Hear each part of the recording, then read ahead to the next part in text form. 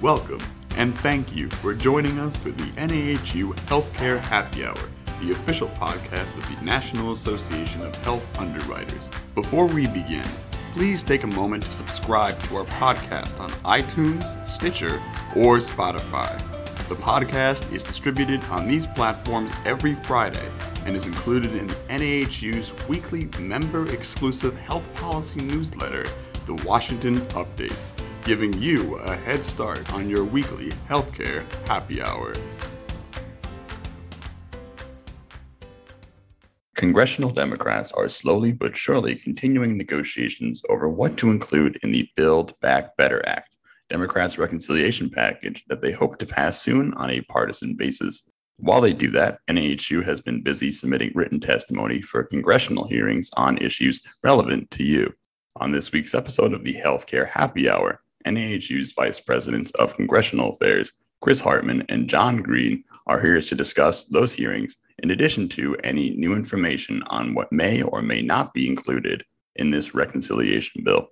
So welcome back to the podcast, guys. Let's start with a reconciliation update. Just today, as of recording this podcast, a framework was released for the Build Back Better Act.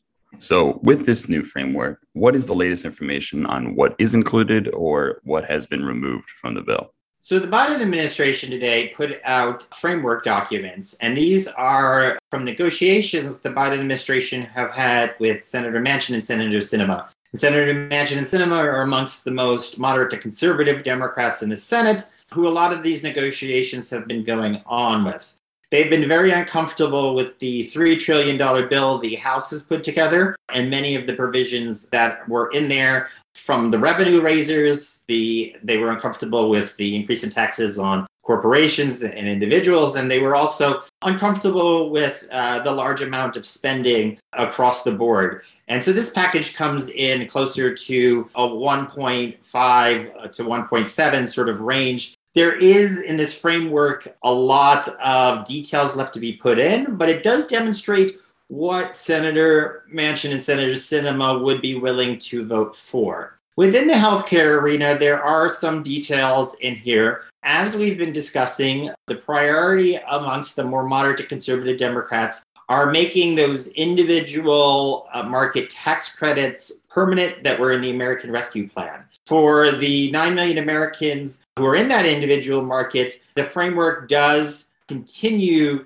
those tax credits that were set to expire in another year to now make them in a much more permanent basis. The bill also deals with closing the Medicaid gap. So now in the House bill, the way the House bill worked was there would be some tax credits, and then there would be a federal Medicaid program that would fill in for the states that did not expend Medicaid. Well, this eliminates a federal Medicaid program, and there will not be one, which is something NAHU is happy about because we were fearful that a federal Medicaid program could easily turn into a public option. And instead, what this does is allows for the ACA tax credits to go down below the levels that they were before to get people who were not either qualifying for Medicaid or tax credits and were left in that gap. And so this would provide premium assistance for those benefits there. We've also in the House bill talked about expanding Medicare into vision, dental, and hearing.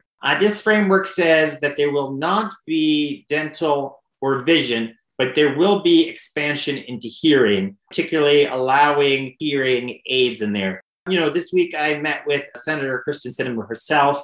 We discussed NAHU's concerns about some of the expansions in the Medicare arena, particularly when we were looking at the solvency of Medicare. And she said she was interested in making sure people can get hearing aids, but she agreed the vision and particularly the dental was too expensive for keeping the system solvent. So this is a much more modest proposal that's out here. I think we're going to continue to see things evolve, particularly on the prescription drug front. There is a repeal of the rebate rule that was put out before. The rebate rule, we did have concerns would sort of increase cost for especially employers and others because you would eliminate rebates that often employers are getting, but it wouldn't necessarily guarantee that prescription drug costs would go down. So that has been eliminated within this proposal. We are hearing from certain news sources, including Politico, that Senator Sinema has come to a deal with the White House on prescription drug reform. It is not going to be anything close to the HR 3, the level of Medicare negotiating prices, something much, much smaller. But we are looking for the details on that and hopes those are cost savings that we can pass on to consumers. There are also some provisions that are left out, either will remain out or be put back in once some agreement is made. But they have to score all of this, right? They have to figure out, does it meet that budget top line of 1.7 trillion or not? And then, of course, then how do they pay for this overall package? There are other provisions that are somewhat related to healthcare. Obviously, there is some assistance to childcare. We also expect some of the Medicaid program to allow more home assistance to going in here. Those were all also included in the framework here. Obviously, the bill deals with everything from childcare tax credits to environmental concerns and others. As an association, we're very focused just on the healthcare provisions, but there are provisions in here about for older Americans with disabilities in their homes of providing through Medicaid more assistance for home healthcare workers to be able to assist seniors with those sorts of services, and that will be part of through the Medicaid framework. So we don't believe that will have necessarily an impact on the long-term care insurance, but more within the Medicaid universe themselves. Paid leave is another issue. Again, not a healthcare issue per se, but an issue important to a number of members. And that's not mentioned here either, probably because they're still trying to work out details around that. But the reason that all of these issues are important, they got, as we understand it, 90% of it is, in terms of a framework, is agreed to. Many of these parts have been written in actual legislative text, but it's that last 10%. And that's always the hardest mile in any negotiation. And it either will pass or not pass based on what the outcome of that final 10% of what's left to be negotiated. And so I think that we're still a ways out from having something to vote on and text to see those details that Chris talked about that we don't know yet. But the president is speaking to Democrats on the Hill today in the hopes of seeing if he can get the progressives to at least buy into what they have agreed to so far, and to help perhaps spur interest in voting on the infrastructure bill, which he feels is important for him as he moves to Scotland to this climate summit. But the framework, if he can get progressives to say, on that's a pretty good darn start. And he wants to be able to at least talk about those climate provisions when he goes to Scotland. It's kind of hard to go to a conference on climate and not have something in your back pocket, but that's where things are right now. And I agree with John. A lot of this framework that came out today is to try to convince progressives that there will be a second bill and therefore they should pass the bipartisan infrastructure bill. I think you're looking at a lot of the supply chain issues and other concerns that are going on in the U.S. economy. A lot of those would be much more addressed by infrastructure and not the sorts of things in this bill.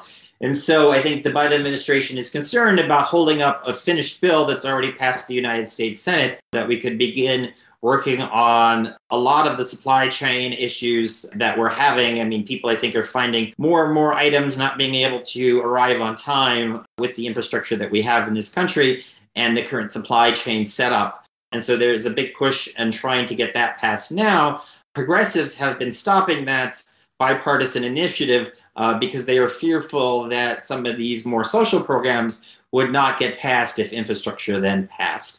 We are pleased to see that some of our biggest concerns around healthcare were not included in here. For example, lowering the age of Medicare is not included in this provision. There is no public option or anything that could turn into a public option that's in there here. So some of our big red lines and things that I know we've been involved in Operation Shouts are not included in this, as much as Bernie Sanders and some of the Senate progressives were pushing for our strong relationships with people like Senator Sinema, who we were talking to with this week, Senator Manchin, Senator Tester, I think really will stop those sorts of provisions from ever getting anywhere. And there are a couple of less, quote, sexy issues in healthcare that are not put into the framework. And we've talked about these two issues on the podcast before, but one has to do with the mental health parity of potential civil monetary penalties for employers who can't meet network adequacy requirements, where we're working very hard with senators to strip that out and really trying to educate them as well on what it would mean to lower the employer responsibility from 9.5 to 8.5 without any caps and the impact that would have. So all these discussions that we're having on the Hill, we're just sort of doing quietly through talking to professional staff who understand the nitty gritty of, the impacts that those kind of policy decisions could have on employer coverage. And in those conversations with committee staff, senators, like I said, Senator Tester, Senator Manchin, Senator Sinema, Senator Warner, some of our concerns about possible revenue raisers and other ways of coming up with income to pay for this, since corporate tax cuts and others rates were not going to go up from Manchin and Sinema, we were concerned that people would try to look to other areas, for example, the employer exclusion or cuts to Medicare Advantage. In our conversations with Senator Sinema, she was very adamant that there should be no cuts to Medicare Advantage, that we should not do anything to make premiums for our seniors on MA any higher. So we worked with her to really oppose any damage to the MA system. Millions of seniors are enjoying their MA benefits. We worked with her very closely to ensure that there would be no damage to the MA program and no one's MA rates would start increasing. So we're very pleased with all the work that Senator Sinema has done to protect seniors in that arena.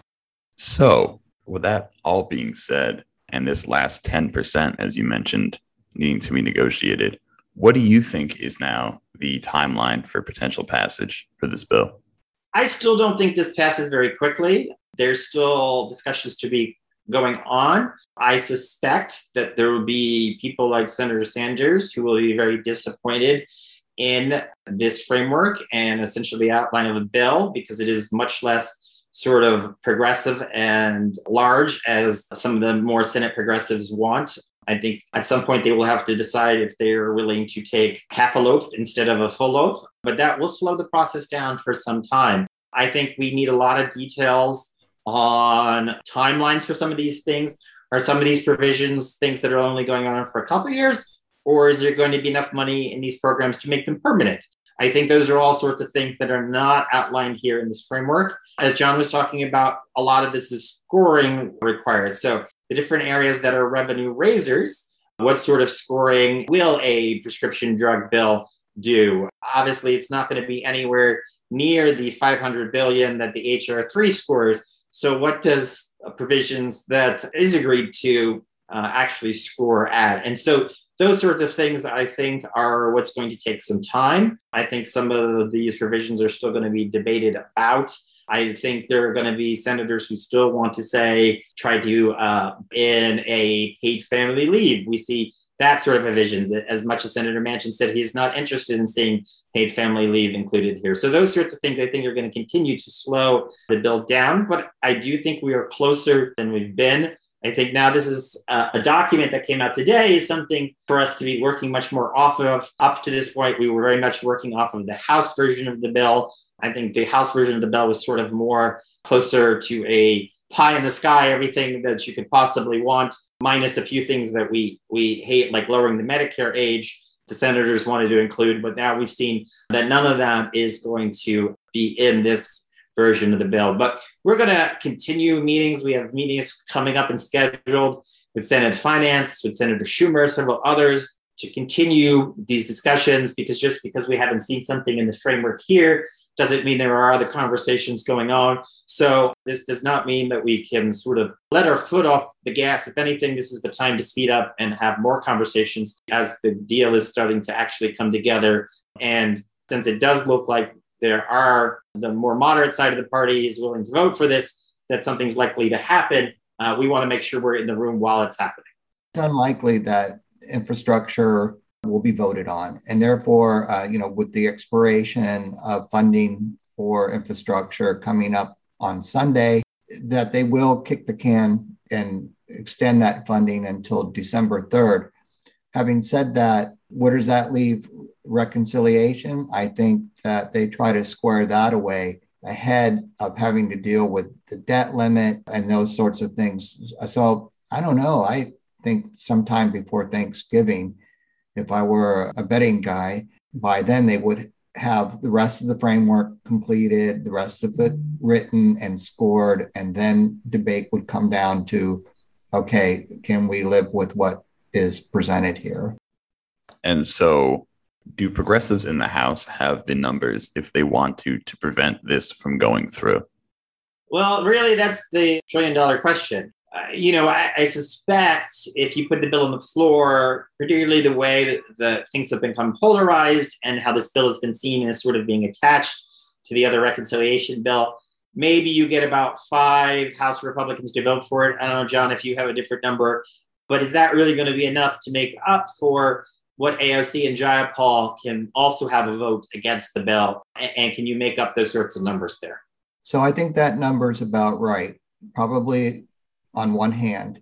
And the reason for that is this linkage between reconciliation and infrastructure. It's not that they don't approve of what's in the infrastructure bill per se. It's more political. It's the tying of the two bills together. I think that the progressives does have enough votes to withhold passage. Now, in addition to lobbying aspects of this reconciliation bill, NAHU is also plenty busy with congressional hearings in the meantime. We submitted 2 pieces of written testimony to the Senate Finance Committee and House Energy and Commerce Committee, respectively, in this past week. The Senate Finance hearing, which took place last week, was focused on health insurance coverage in America and the current and future role of federal programs. And the Health Subcommittee of the Energy and Commerce Committee held their hearing. Theirs was on legislation to support patients, caregivers, and providers. So what do we write to members of Congress in these areas? Well, our expertise is really around markets. And so it was a great opportunity to talk about how the insurance market hangs together, what the impact of public options would be, and actually reducing choices for people, particularly in underserved areas, and how it would not really raise insurance rates among the population at large.